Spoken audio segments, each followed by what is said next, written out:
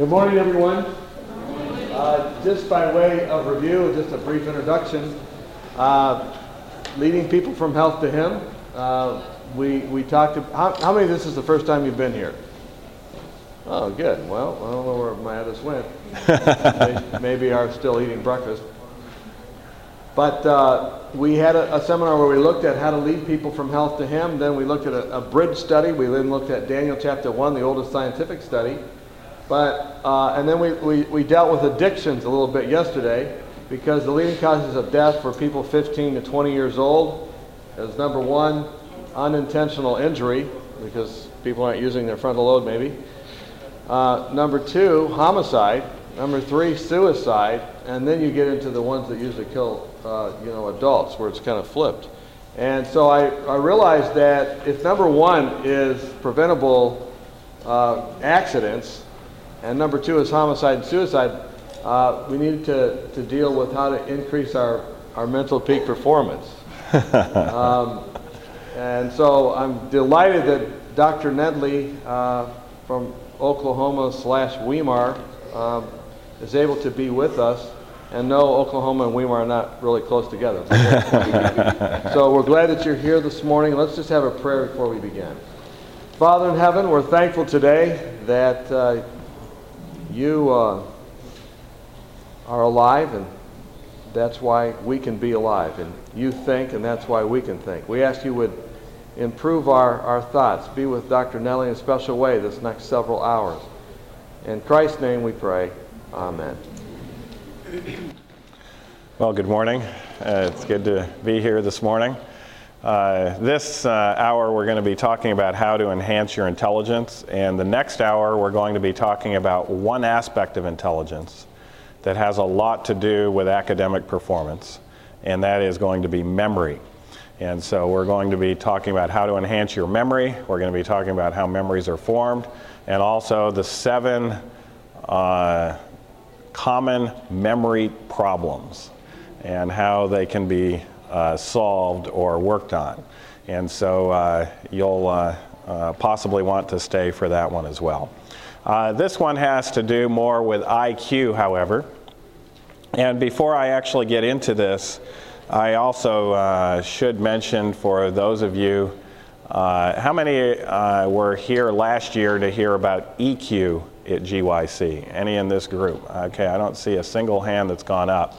So I would recommend emotional intelligence is just as important. In fact, in some areas more important than IQ. And we gave 3 seminars last year on how to enhance your emotional intelligence. And those are on audioverse.org. You can still find them there. They're one of the most highly downloaded seminars on Audioverse. And you'll even find out what your EQ is by going through that seminar. There's an EQ test that we give, and then you can find out how that relates to success and how to significantly improve it. And so EQ is very important, but since I talked on that last year to a much fuller audience, we're not going to speak on that this year. Intelligence, or IQ, is your capacity to learn, retain, and apply knowledge. And this, of course, has a lot to do with your success in life. It's often measured by an intelligence quotient test or an IQ test. However, IQ tests, although they can be comprehensive, sometimes are not accurate. It's kind of the most accurate measure that we have, but testing measures sometimes are not completely accurate, and IQ tests sometimes can be inaccurate as well. But overall, for the vast majority of the population, they're actually a pretty accurate measure of your capacity to learn, retain, and apply knowledge. Now, IQ is related somewhat to academic performance. Why isn't it related completely to academic performance? A lot of people think if you're a 4.0 student, you have to have a high IQ. And a lot of people think if you're failing in school, you have to have a pretty low IQ. Otherwise, that wouldn't be happening. And to some degree, there can be truth to both of those, but it's not across the board true. Why isn't it? Why are there some people who have just average IQs? How many of you have had an IQ test in this audience? Probably half of you have had an IQ test. You actually can go online and get an IQ test. You can get them for free as far as your total score is concerned. It may take you an hour or two to take the IQ test. And then it will measure your IQ in a lot of different areas. Vocabulary, logic, etc. And then if you want a breakdown of all of that, then you'll have to pay additional fees to try to get a 30-page report on your IQ. But for those who have an IQ of 100, average is 100. And for every standard deviation, it goes up by 10. So if you're one standard deviation above the mean, your IQ would be 110. If you're 2 standard deviations above the mean, it'd be 120. If you're 2 standard deviations below the mean, it would be 80. But there are many individuals with IQs of 100 who have very high GPAs. Why is that the case?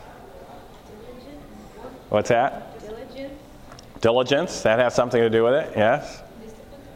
Discipline, yes, has a lot to do with it. Discipline has virtually nothing to do with IQ. But discipline has a lot to do with EQ. And emotional intelligence has everything to do with motivation and discipline. IQ does not measure your motivational levels. It doesn't measure your discipline at all. And so this is why you can have someone with an IQ of 100 who can have a GPA of 3.8, 3.9, and be very successful in life. And by the way, if you take an individual with an IQ of 100 and he has an average college GPA of 3.9, and then you take another student with an IQ of 150, and his average GPA is 2.8. By the way, how can that happen? If you have a super intelligent person, why can their GPA be 2.8? That's right. Their motivational level is extremely low. They're not disciplined. And they're often up all night doing all sorts of other things that are unrelated to academics. Which student do you think is going to be more successful in life? The one with the higher GPA or the one with the lower GPA that I just described? Actually, the one with the higher GPA is going to be far more successful in life. And so IQ does have a lot to do with GPA, but it's not everything, and that's why, again, I want to refer you to our emotional intelligence presentations we gave last year that have a lot to do with motivation. So it's related. This is why the studies show it's related somewhat to academic performance. College graduates' first job after graduation has been found to be very much related to their IQ. If we do IQ tests in college, we can pretty much predict, I should say pre-college, we can pretty much predict who post-college is going to get the best jobs right after they graduate from college, if you're taking a look at America as a whole. Very much related to that. However, how far they advance in that job, is it related to their IQ? It's not at all related to their IQ. But it's completely related to their EQ. So your first job related to IQ, how far you advance in that job is related to emotional intelligence. And that has to do with your social relations, etc. And there's a lot of people with very high IQs who have been passed over for promotion, even in very mental type jobs like engineering. You know, you can have a very bright engineer, and here there's someone with significantly lower IQ being promoted as the boss of this highly intelligent engineer. And often these people will tell me that the problem is the rest of the world doesn't have a high enough IQ to recognize their IQ, and that's why they're being passed over. But actually, their intelligence is being recognized. It's their emotional intelligence. And if they have lower EQs, they're going to be passed over time and again for leadership type of jobs and promotion. But it is related very much to their first job. There are some other advantages to IQ. This one published in the Journal of Epidemiology, November of 2005. This study, I like these very long-term studies. because it can really teach us a lot. In fact, I'm very interested now. There's a lot of long-term studies coming out on child rearing techniques and how successful the children are later on. And so this has to be multi-year studies, and we're going to learn a lot more about that. Researchers found that up to the cutoff point of 163, now is that a low IQ or a high IQ? Yeah, that's an extremely high IQ. You're going to be in the 99 percentile there. Participants' risk of dying during a given period decreased as their IQ increased. So what does IQ affect? It affects longevity. For example, those with a childhood IQ of 150 had a 44% lower risk of death than those with an IQ of 135. So even if you take two intelligent people, and if you have one that's very intelligent, their risk of dying during any period is significantly decreased. Now, why is that the case? Well, Don McIntosh alluded to it a little earlier. Some of the leading causes of death in your age group are unintentional injuries, accidents, homicides, suicides, etc. The higher your IQ, the less likely you are to take those super high risks. That's part of it. It's not all of it, however. IQ does have a role to play in regards to health habits, as you'll find out later on in this study as well. Well, let's take a look on the influences on IQ. Unfortunately, or fortunately, depending on who your parents are, genetics has a significant role to play in regards to IQ. It doesn't have near the role to play in regards to EQ, however, emotional intelligence. Emotional intelligence is much more learned than even general intelligence is. But genetics does have a role to play. Prenatal influences have a role to play. And that has to do with not only the health of your mother during the time that you're being carried, but actually the health of your father at the time of conception. And so, in fact, I think it's important to go over this. You may say, well, why am I going over all of these things? Because, genetics is already determined and prenatal influences are already determined in you. And we're going to be talking about a lot of things that are not determined in you yet and that you can have a significant role to play. But most of you actually are closer to bearing children than you are to your own childhood. And that means that within just 5 years, I can safely say this, within 10 years, the vast majority of you who are single or have no children, either one, are going to have at least one child. And so it's important for you to also plan for your child's intelligence as well. Parenting during the first 2 years of life turns out to be quite crucial. Nutrition, such as breastfeeding, is important. If you are breastfed, your IQ is about 9 to 10 points higher than if you are not breastfed. It has to do with things like omega-3. Love, emotional support, and discipline have a role to play. And then there are environmental influences, such as your education, parenting during the first 12 years of life, but then fortunately, there are multiple additional factors after the age of 12 as well that have a role to play in regards to your IQ. Well, let's also take a look at some of the myths about intelligence. One of the myths is genetics is all that matters. And it seems to be that way in some individuals. You'll see some individuals that just seem to have a bad lifestyle, but yet they're able to ace those tests and to get a 3.8, 3.9. They have some very good genetics there. But genetics is not all that matters. As you will find out, those individuals actually can decrease their IQ by their lifestyle. And thus, they could actually be a lot more successful if they paid attention to other things. Another myth is there's nothing you can do about it after age 18. There are some studies showing that your IQ at age 18 tends to be the same as it is at age 30. And that is for the typical American, that's true. but it isn't true across the board. There are some people who significantly improve their IQ after age 18. And that's why we're having a seminar like this today. Another myth, people that are highly intelligent are generally irritating to be around.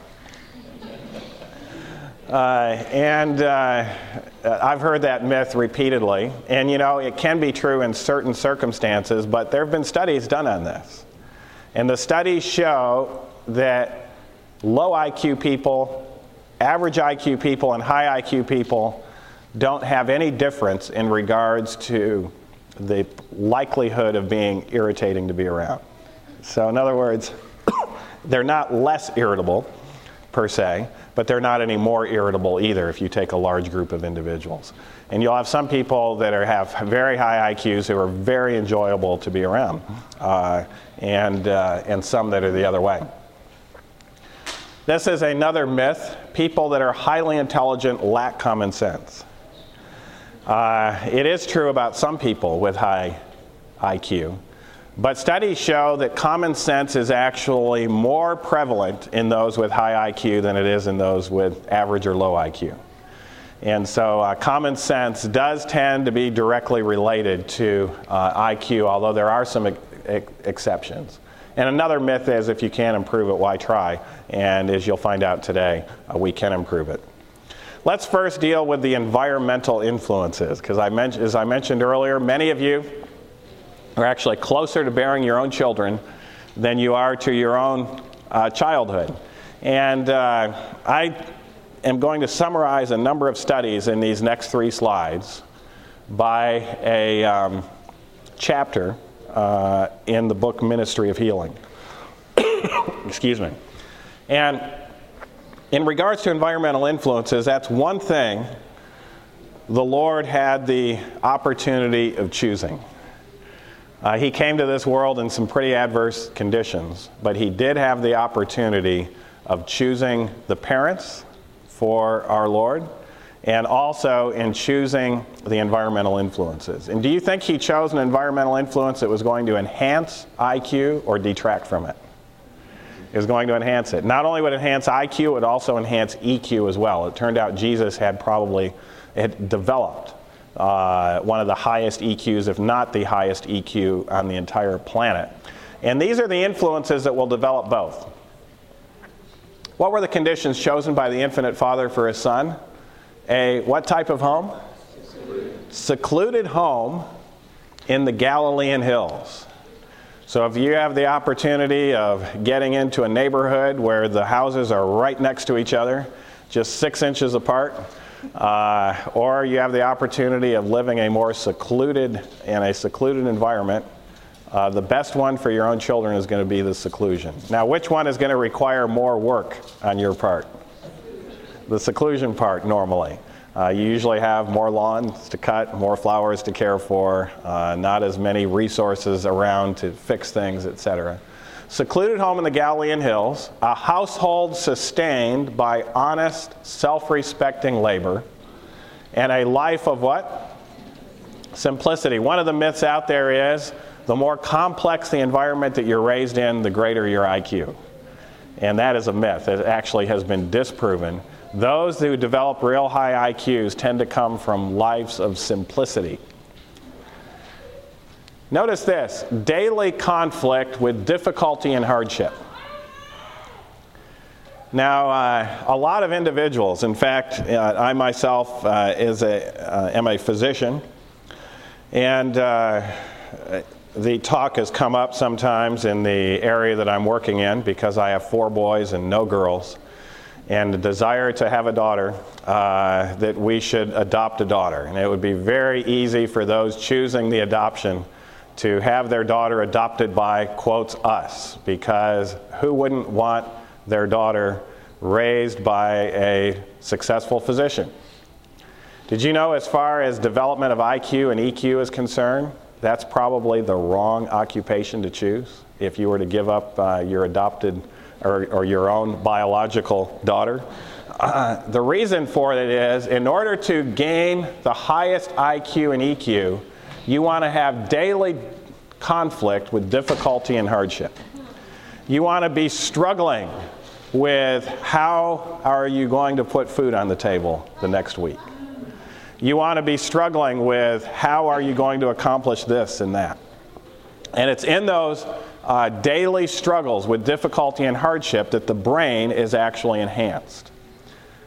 Self-sacrifice should be part of the environmental influence. Economy.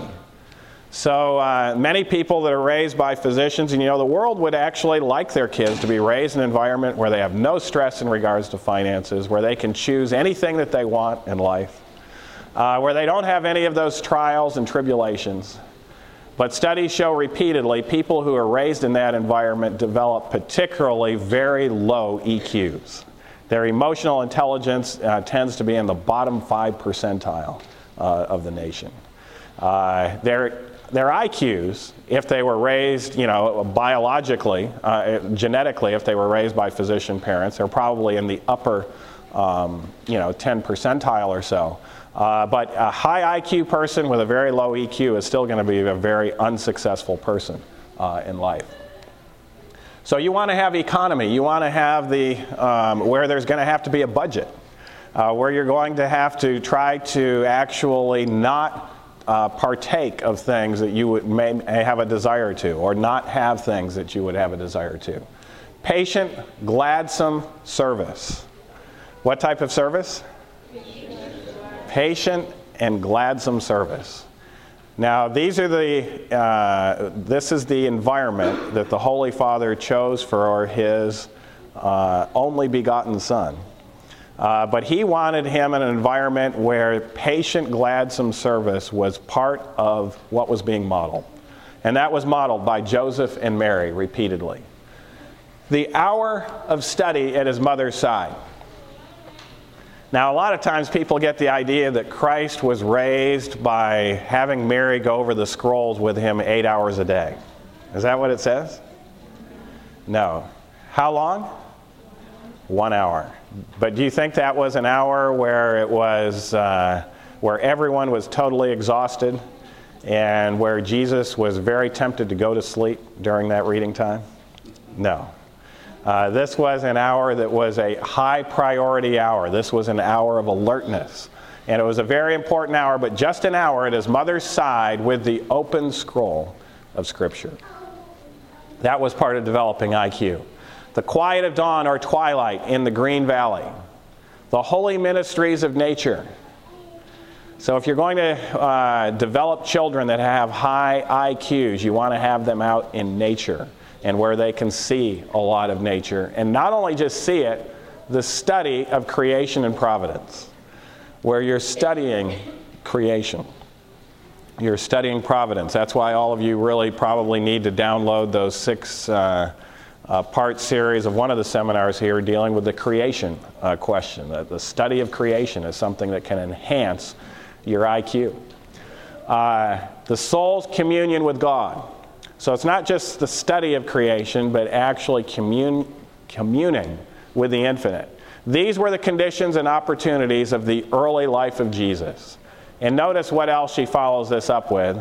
So with the great majority of the best and noblest men of all ages. So if you take a look at the best and most noblest men, at least the majority of them, they had this similarity as far as how they were brought up. Well, let's talk about how we can improve our intelligence, not only in an environmental way when we're raising our own kids, but also in ourselves. Again, summarizing some studies, alcohol is actually indirectly related to IQ. And there are studies on that. Alcohol actually suppresses the frontal lobe of the brain first before it affects any other portion of the brain. And a lot of young people don't understand this because when they have just a small amount of alcohol on board and a policeman pulls them over, can they walk a straight line successfully? Yeah. In fact, studies show that if you're skilled at doing so, you can hit a curveball out of a baseball park with alcohol on board. Successfully do it. So why is it then that you're 10 times as likely to get into an automobile accident? It has to do with your judgment. That's what happened to Princess Di's driver. he was conversing normally, he was walking straight lines, but he attempted to negotiate a turn in a tunnel at a speed that was impossible to negotiate, even under the best of coordinated circumstances. They studied that wreck very thoroughly, and they found out the best race car driver in the world would never have been able to successfully negotiate that turn at that speed. And thus he lost his life, and others lost their life as well. Once alcohol is on board, and we can, again, we're summarizing a number of studies, but this is probably an important one that I probably should have put up there. Studies show that critical abstract thinking takes 2 weeks to fully recover. Now, as far as driving, you can drive. Does that require critical abstract thinking to successfully drive an automobile? No. It's pretty common. I mean, even people that are low IQ and low EQ can learn how to successfully drive an automobile. And so it's not something that's critical abstract thinking. But it is something that if you are really having to do difficult problem solving, it takes 2 weeks for the effects of alcohol to wear off on the frontal lobe of the brain. And so that's why it's best to completely abstain from alcohol. Nicotine has a more subtle effect on the frontal lobe of the brain and suppresses the frontal lobe of the brain. And then there are things like lead. This is why it's become big news among children, where the Chinese toys were laced with lead because it can have an adverse effect on the brain. And also caffeine can have an adverse effect. Caffeine blocks the adenosine receptors in the frontal lobe of the brain. Adenosine is used extensively in the frontal lobe. It also actually causes the deactivation of an enzyme called acetylcholinesterase that makes too much acetylcholine available. And this is why people feel stimulated under the influence of caffeine. Pavlov studied this out. Typists under the influence of caffeine can type a little bit faster, but they make 10 times as many errors. And this is why the NFL coaching, you're seeing this more in the NFL. Caffeine is actually pushed on the linemen, but the quarterbacks are told to completely abstain from it. Why is that the case? Who needs more frontal lobe? The quarterback. And in fact, that's one of the reasons why your frontal lobe also is detracted from when you get head trauma. And the more concussions, the more the frontal lobe goes down. For some of you who are into the NFL, you might have heard of Troy Aikman. I heard of him because I am in just a few miles away from Dallas, Texas.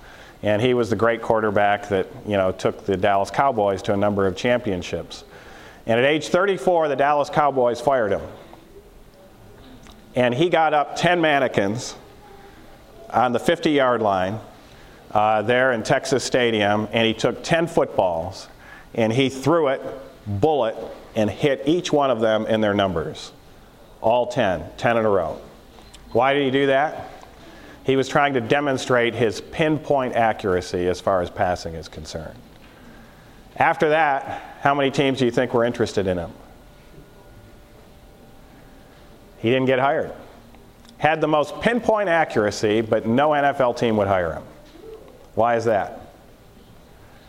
Because he was making the wrong decision once he had that ball. When he had all that information coming in, he had to utilize his frontal lobe. And it was a time limit on being able to utilize his frontal lobe. And he was making wrong decisions. Why is that? His frontal lobe had become not near as keen as it used to be due to the concussions that he had, the head trauma. Now, he's still a great commentator. He still comments on games. He's paid lots of money to comment, but he has time to be able to think through the process, and he still knows a lot of football. So it's not like he's a mental retard now. But he doesn't have the ability and didn't have the ability to be able to do NFL quarterbacking anymore. And part of that reason that has been elucidated as well is caffeine. Caffeine will actually prevent that calm, rational, healthy thinking that needs to take place there. And this is why quarterbacks are being told to abstain from it in the NFL today. Now, melatonin also has a lot to do with EQ. In fact, it has a lot to do with memory. We're going to be speaking about melatonin in the next hour. But melatonin goes up at night. Now you would be able to decrease that area under the curve by going to bed at midnight instead of 9 o'clock. This is 9 o'clock bedtime. This is a midnight bedtime where it would come up here and there. You would decrease the area under the curve by about 50%. And when you make less melatonin, you have less consolidation going on in your brain as far as memory is concerned. And Brigham Young University did a study on their 40,000 student body. What they found out was there was one lifestyle habit that had more to do with their academic performance than any other. And that was early to bed, early to rise. And the reason for that comes back into the melatonin. In fact, years ago, before that study was ever published, Ellen White said this: sleep is worth far more before than after midnight. 2 hours good sleep before 12 o'clock is worth more than 4 hours after 12 o'clock. In fact, there's an old saying that I grew up with. I'm not sure this saying is repeated to young people today. Have any of you heard it? Early to bed, early to rise. All right, many of you know it. Healthy, wealthy, and wise can come about. And there's evidence actually for all three, particularly the health and the wise. And if you have those two, then you have the opportunity, greater opportunity for the wealth. There are also studies showing that calcium intake is related to the IQ, average IQ of populations. These are population-based studies. And calcium intake improves your melatonin production at night. This is why we recommend, just like the U.S. government recommends, 1,000 milligrams of calcium a day. And some foods are very good for you, but not very high in calcium. Oatmeal, we recommend it, but only 19 milligrams. Lentils, only 38 milligrams. Quinoa, 102 milligrams. That's a moderate source of calcium. Rutabagas have more. This is a very cheap source of calcium here. Dandelion greens, 1 cup, 147. Mustard greens, 152. Baked beans, 154. Sesame seeds, 176. One of the advantages of tahini, high in calcium. Blackstrap molasses also has some. Kale is a very good source of calcium, 179. And then your very high sources are in this slide. Turnip greens, 249. Filberts are the highest nut in it, 254. Soybeans are high in it. Figs are high, just 10 figs, 269. Whole milk has 290. Amaranth grain, 298. Skim milk, 301. Collard greens, 357. Carob flour, 358. And the highest source are lamb's quarters. Now that's not the hind leg of a small sheep. That actually is a green. It actually grows in our garden as a weed. Whenever Erica sees that, she preserves that weed until it's nice and tender. And we eat lamb's quarters, very good source of calcium. By the way, are you going to absorb more calcium from a cup of turnip greens or a cup of whole milk? Turnip greens, yeah. Milk has more phosphorus in it. It prevents some of the absorption of the calcium there than the turnip greens do. Another important aspect to IQ is actually not mental exercise. We'll get to more of that in the second hour, but physical exercise is a very important component. We could do a number of studies showing those who are physically active develop higher IQs and actually are able to maintain those IQs more so. Diet is also important. The diet that's emerging is a high-carb, low-fat diet that seems to be best for the brain. Not only does it improve weight loss and enhance mood, it actually speeds thinking. And so again, this is the quarterbacks are told not only to stay away from caffeine, they're also told to be on a high-carb, low-fat regimen. That's why you don't see these huge, 300-pound quarterbacks there. Those individuals might be good blocking at the line, but again, they tend to not have the speed of thinking necessary to make the appropriate decision. While both a high and low carb diet seem to boost the speed of cognitive processing, the interesting result from this study was that compared to the high carb diet, subjects consuming the low carb diet had a smaller improvement. Now, the big term there is diet. Actually, if you're eating on the lower end of the amount of calories that you need, you actually have faster thinking. That's one of the advantages of fasting. And I don't know if that was by design, that breakfast this morning, which was part of a 3-day fast, but it actually will speed your thinking and improve your cognitive processing during the next 3 days here. Carbohydrates are used almost exclusively by the brain for optimal function. In fact, Ellen White, speaking of these 4 food groups, she names them by name: fruits, vegetables, grains, and nuts. And by the way, that's where your natural carbs come from, those 4 food groups. They impart a strength, a power of endurance, and what else? Vigor of intellect that are not afforded by a more complex and stimulating diet. And so that's part of developing a higher IQ, Ministry of Healing, page 298. Now, if carbs are good for the brain, you would think sugar would be very good for the brain. Sugar is a carbohydrate. What do the studies show on sugar and mental performance? Actually, large amounts of sugar in the diet impair frontal lobe functions in school-age children. And that can make about a grade letter difference in performance. Why is that the case? Well, when we eat sugar or a high sugar food, our blood sugar goes up and our pancreas thinks we've eaten a large amount of fruits, grains, nuts, and vegetables. So our pancreas cranks out the insulin and drives the blood sugar down low. Within 30 minutes, it's down often lower than it was before we ate the sugary substance. And what happens then is the frontal lobe goes down. And it takes 4 hours for the frontal lobe to recover, even after we snack at that point.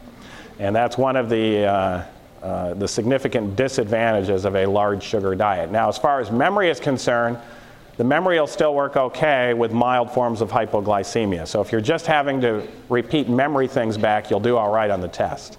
But if you're having to think about what you've memorized and problem solve, then you won't do near as good on the test. Arachidonic acid is another nutritive substance present primarily in flesh foods. It decreases the synthesis and storage of acetylcholine, an important neurotransmitter that has to do with intellectual functions.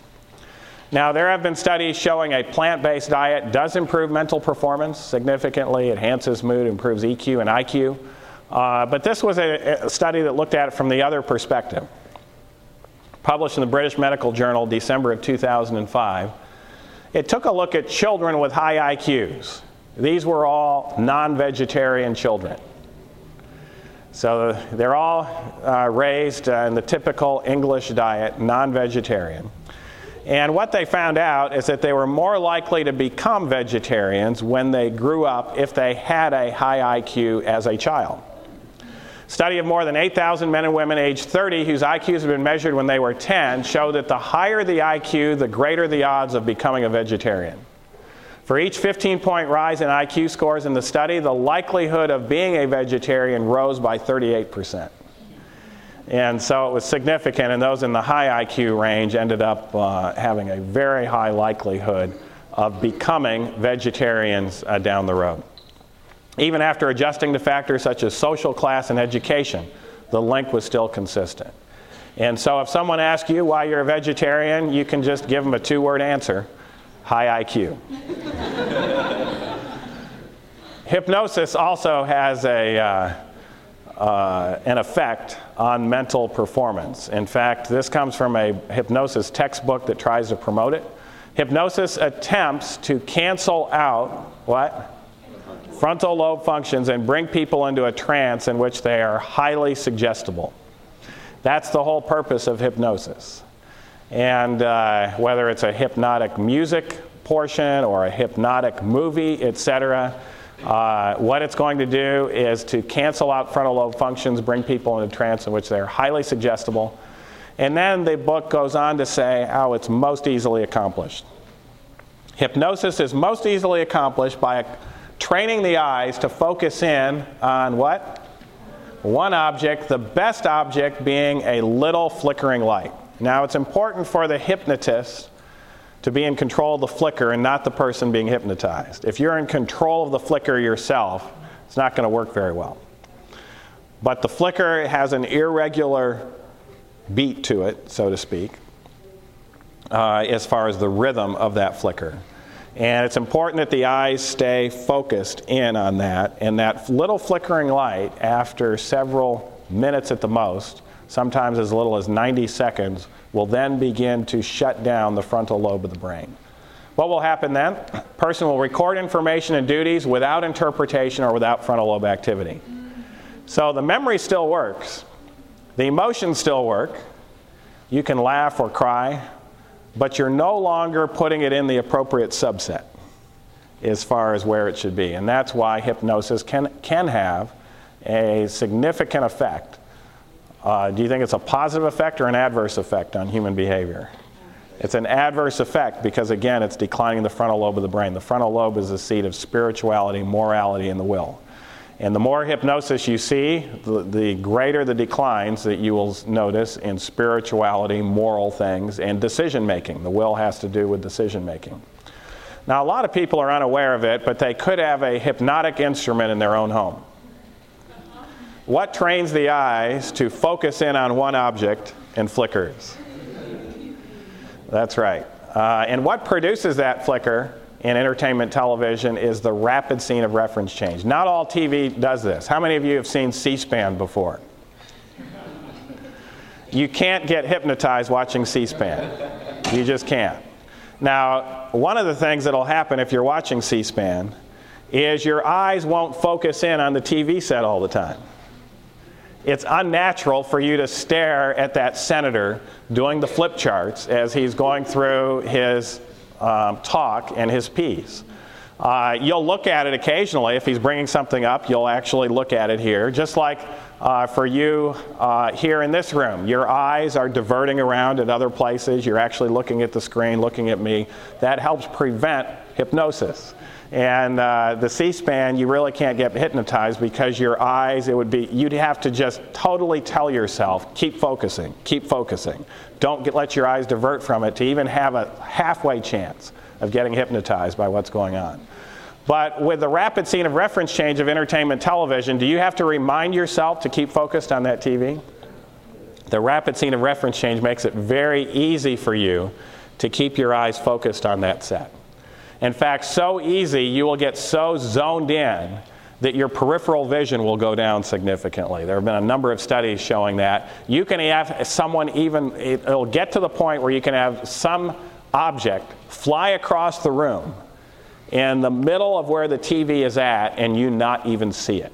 That's how hypnotic you can get in regards to watching entertainment television. What produces that flicker is that rapid scene of reference change. In entertainment television, the scene changes every 3 to 5 seconds on average. And so you're constantly seeing this camera switching going on. And studies show if we were to put brain waves on you and you were to sit down and watch your favorite television program, studies show that you will go from beta wave rhythm, which is where your frontal lobe is very active, to alpha wave rhythm in 90 seconds to at most 3 minutes. So at first your frontal lobe is active, and then after 3 minutes it actually shuts down, in anywhere from 90 seconds to 3 minutes. But you have no clue, of course, that your frontal lobe isn't active anymore. But unfortunately, the effects of it continue. Studies show the more entertainment television viewed, the more you have a decreased interest in learning, so it affects your motivation. Decreased interest in reading, particularly material that's going to be educational. It decreases in IQ scores occur significantly, both at age 3 and also at age 11. Decrease in academic performance at any age. Decreases in discernment in between what is right and what isn't so right. Your ability to discern truth goes down significantly. There's an increase in daydreaming. Now, is that a good thing or not a good thing? Yeah, a lot of people think daydreaming is good. As you'll find out, it isn't good. We'll talk about that a little bit more. But when daydreaming increases, you always have a decrease in creativity. Creativity and daydreaming are indirectly proportional. And so your creative thinking goes down. In fact, there was a communications expert. In fact, he headed our communications department at Columbia Union College for years, Dr. Joel Wheeler. He's written a book called Remote Controlled. And he would have people take his communications class that wanted to be in the media. And they would fail his communications class or get very low scores. And they would come to him almost crying, the young students, I want to be in TV. My whole goal in life is to be involved in the media. How can I do this if I'm failing your class? What can I do? And he would give them one instruction. Stop watching television for 1 year. Come back and take my class. And he had students that were so interested in being in the media, they did that, whatever he said. So they stopped watching TV for a year. When they came back and took his class, how well do you think they did? They were A students. They were at the top of the class. Their IQ had significantly improved. In fact, their ability to utilize the media to accomplish purposes actually went up. Now, sometimes we can use high IQ things for bad purposes.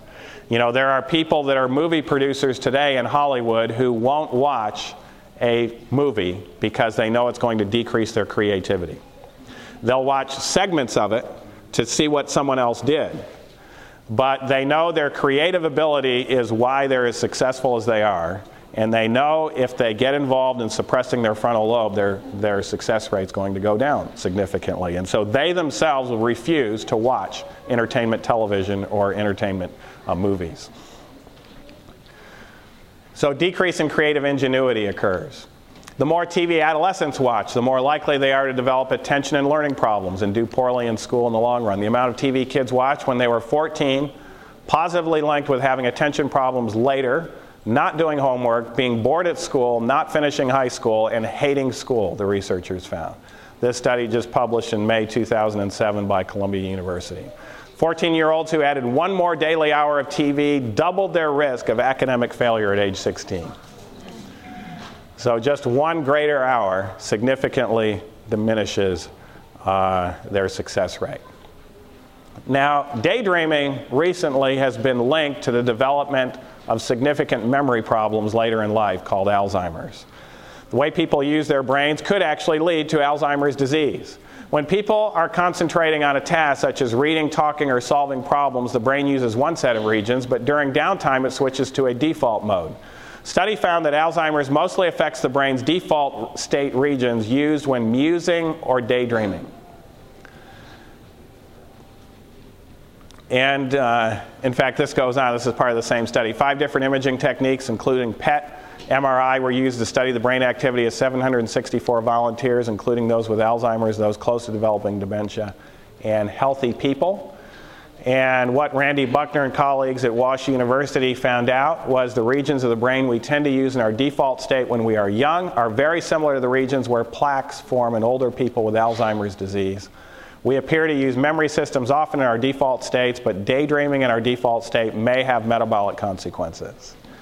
So let's interpret this as far as what we can do with this information. When you're standing in line at a grocery store, this is where daydreaming tends to occur. There's nothing else really going on. And it tends to occur even more when you're in a traffic jam in San Francisco, because there's no real other activity except seeing all of these cars, and pretty soon that gets pretty boring. And so you just start going into default states, daydreaming. And when you're in the daydreaming mode, it will have metabolic consequences. In fact, there's a recent study will show in the memory portion it can adversely affect the memory as well. And so the way to enhance your mental performance is when you start to get into boring times is the time to pull out a 3x5 card that has a scripture text on it and start to memorize it. It will actually do the opposite effect of what daydreaming will do. And so that's where the mind can stay active instead of going to the daydreaming mode. Music enters the brain through its emotional regions, which include the temporal lobe and limbic system. From there, some kinds of music tend to produce a positive frontal lobe response that influences the will, moral worth, and reasoning power. And it can do it in a very positive way. It can influence all of those things. In fact, just last week, I attended this concert that you're seeing there. This was the Dallas Symphony Orchestra. They perform 12, actually I think it's like 16 performances in 12 days and they center in on scriptural themes, and they don't advertise this at all. Why don't they advertise it? Because every seat is filled to capacity. They don't have to advertise it at all. And it's very positive music, influences the moral worth, reasoning power in a very positive way. By the way, there's been a resurgence of classical music in America today. It's starting to go up. The Johannes organ builders are talking about it. People are putting Johannes organs in their churches. This is not just Seventh-day Adventist churches. These are all sorts of churches putting these organs in. And I asked one of the Johannes dealers, why is this going up? Johannes, you can't press a button and get a syncopated rock and roll rhythm. You just can't do it. It's totally a classical-based organ. There's none of those rhythms in there. And he just said very simply, this is being driven by young people. And I said, really? What's happening? He says the young people are rejecting the music of their parents. And they're going back to the music of their grandparents. And they're noticing that this is something that actually seems to be helping them to focus in on themes such as this. So I think we need to be at the societal edge there and take advantage of that. But science is also showing it. Other kinds of music with this syncopated rock and roll rhythm will evoke very little, if any, frontal lobe response, will produce a large emotional response with very little logical or moral interpretation. And this is characterized by the syncopated rock and roll rhythms that are prevalent today. Decrease in IQ, decrease in EQ occurs, showing upbeat music is not necessarily uplifting music. And a lot of people today, when they think of classical music, they tend to think of only one type of classical music. And that is funeral music, because that's the only time they've ever heard it. If you go to a funeral, even if you go to a rock star's funeral, you will hear classical music there. They always bring out the classical music in funerals. Why don't they play all that syncopated rock and roll stuff? They might do it as part of a memory section or something when they're showing slides of him up on the screen so that you can remember the type of music he produced. But why don't they do that? They want you to be very reflective, and they want you to be more serious. And they recognize that this type of music leads to less seriousness and less reflectivity, and so they'll bring out the classical music then. But a lot of people equate classical music with funeral music, not recognizing there are more varieties of classical music than there are all other musics combined. So you can have very joyful, very uplifting classical music. It's just that it's not often heard. This was an interesting study. 24 university students performed 2 tests of attention. Positive moods were induced by playing Bach's Brandenburg Concerto No. 3. And this was done in people that had, many of these people had never been exposed to classical music. But if you play Bach's Brandenburg Concerto No. 3 and people listen to it, they will get a positive mood. You can't really listen to that music and stay depressed unless you're not concentrating on the music. Negative moods were produced by a Prokofiev piece played at half speed. Now, Prokofiev is also a classical musician, but he's a contemporary classical musician. And I should mention, not all classical music enhances frontal lobe performance. The contemporary music that doesn't have a rhythm, doesn't have a melody, has all of this, kind of like modern art, where just all of these notes are splashed on the screen. It does not improve mental performance. In fact, the only people that tend to enjoy that music are the ones that are really involved in the performing of it, because they have to practice it over and over again, and as they get more exposed to it, they tend to enjoy it more. But actually, contemporary music actually set up the problems with the contemporary rock and roll scene of today. When in the 1900s, all of the classical music became something that was very unenjoyable to a person not used to it, they were looking for some music that had some enjoyment to it. And at least the rock and roll had harmony and had rhythm and had melody, even though it was very simple often. And so it was a setup, a gravitational setup for the world to shift over because the music was not enhancing of the classical variety it was there. However, Bach's Brandenburg Concerto is enhancing. Prokofiev, if you play it at half speed, it's been shown in everyone that listens to it, they will experience feelings of depression as a result. To produce a neutral mood, participants read a series of facts and figures about Canada. Any Canadians in the group here? All right. All right, well, sorry, that's just how they produced a neutral mood. Well, let's take a look at the results. When they were in a positive mood, participants scored higher on a remote associates task, a measure of what? Creative thinking. So the Box-Brandenburg Concerto actually produced creative thinking as a result. When feeling happy, Anderson explained, your attentional window is actually bigger. It's like looking through a big window versus a small window. Now, the good news about this study, even for the Canadians, is the study showed that when you read facts and figures about Canada, you were actually better at doing accounting than even listening to Box-Brandenburg Concerto. Box-Brandenburg Concerto is going to help with creativity, but as far as accuracy in accounting, those type of things, you actually don't want to listen to any music at all if you're wanting to be super accurate in regards to those sorts of things. Now, when you were listening to Prokofiev, it was an adverse effect on both significantly. Yes? What's the implication? Well, the implication is listening to music while you study. If you are listening to music that you enjoy, we actually don't recommend that you listen to it while you study because it can decrease the accuracy of what you're learning. And so it's actually better not to have any music. Now, if there's just classical music played in the background that's barely audible, that you don't really recognize, those sorts of things, it seems to have more of a neutral effect. But if you're really wanting to enhance your creativity, you want to actually listen to the music, and then right after that is the time to really think about creative types of thoughts. Alvin Toffler, he's a media expert. Secular individual. He's written a lot of books that you might have had to read if you were a communications major in college. But he says this: constant stimulation of the senses shuts down the what? Analytical processes, and ultimately shuts down the ability to face life rationally. This leads to escape techniques that involve withdrawal, apathy, and rejection of what kind of thinking? Disciplined thinking when faced with difficult duties and decisions. And what brings this all about? It's the constant stimulation of the senses. So you not only have the rapid scene of reference changes, but then you have sensual images in the rapid scene of reference change, combined with syncopated rock and roll rhythm, we call it MTV, produces a very strong suppressant effect on the frontal lobe of the brain. And it will affect academic performance.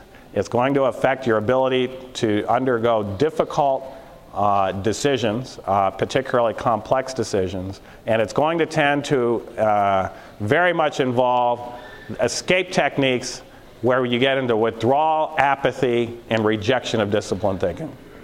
So when we look at a large group of young people in America today, it shouldn't be surprising to find out that they're very poor decision makers, and they tend to have apathy and withdrawal, particularly in regards to subjects that should excite them.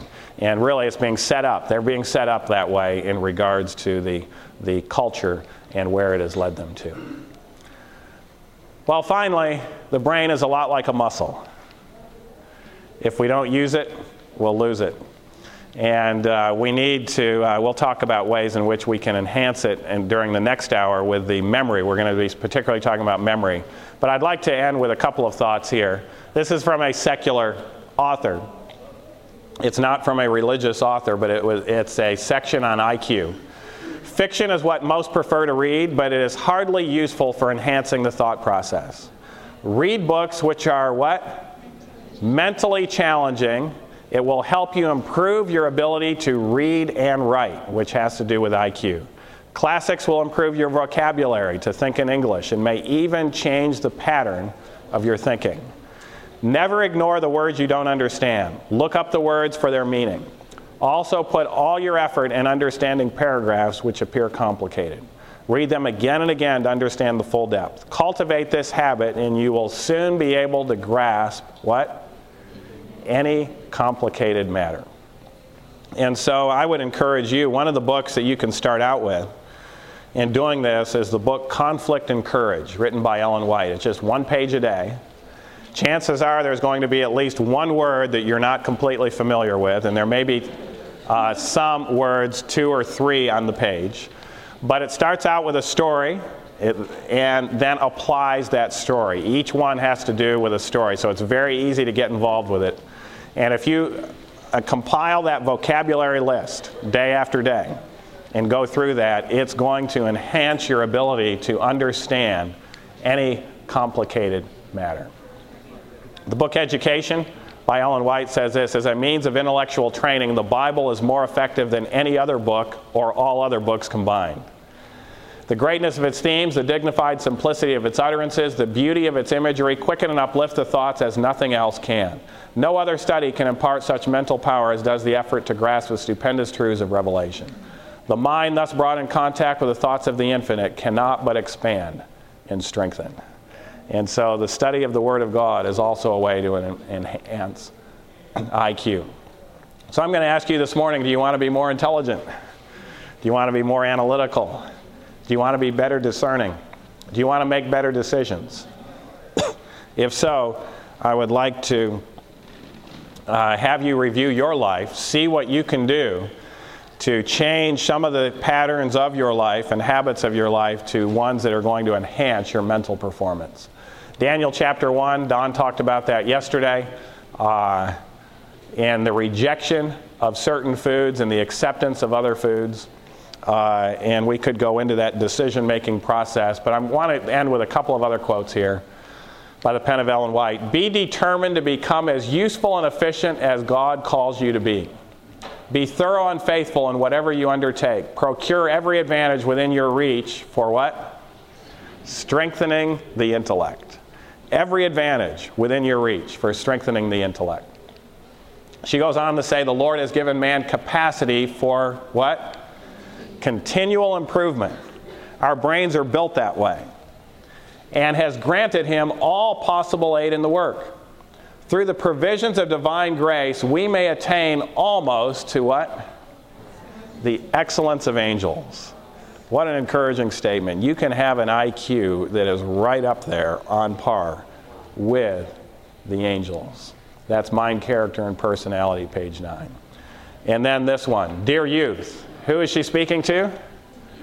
This is what she would say at GYC. God calls upon you to do a work which through His grace you can do. Show a purity of taste, appetite, and habits that bears comparison with who? Daniel's. God will reward you with 4 things, she says. Calm nerves, a clear brain, unimpaired judgment, keen perceptions. The youth of today, whose principles are firm and unwavering, will be blessed with health of body, mind, and soul. Adventist Home 301. The wisest man, Solomon, says this: wisdom is better than rubies. If you have a choice of choosing wisdom, high IQ and high EQ, or all the money in the world, which one should you choose? Wisdom. All the money in the world is not going to get you very far mentally. Wisdom is better than rubies, and all the things that may be desired are not to be compared to it. Well, we have, no, I guess we haven't. We've just gone right up to the limit. I'm going to open up the next hour for questions and answers since we've got, my next presentation is going to be a little bit shorter. It's going to be on memory and all the aspects of memory, as well as the 7 different types of memory problems. And then I'll go into some scientific studies on that, and then I'll open it up for question and answers in regards to IQ and memory. And so that will begin in 15 minutes. Let's bow our heads before we close this program. Father in heaven, we thank you that you have given us the capacity for continual improvement and have given us all possible aid in the work. You've taught us how we can best achieve mental performance, peak mental performance. And we pray that each one in this room will make the commitment to live a lifestyle in comparison with Daniel's, that we might have the keen perceptions and the unimpaired judgment needed to face the difficulties of today.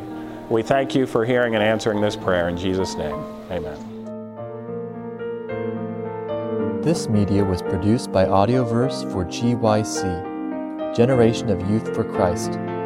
If you would like to learn more about GYC, please visit www.gycweb.org.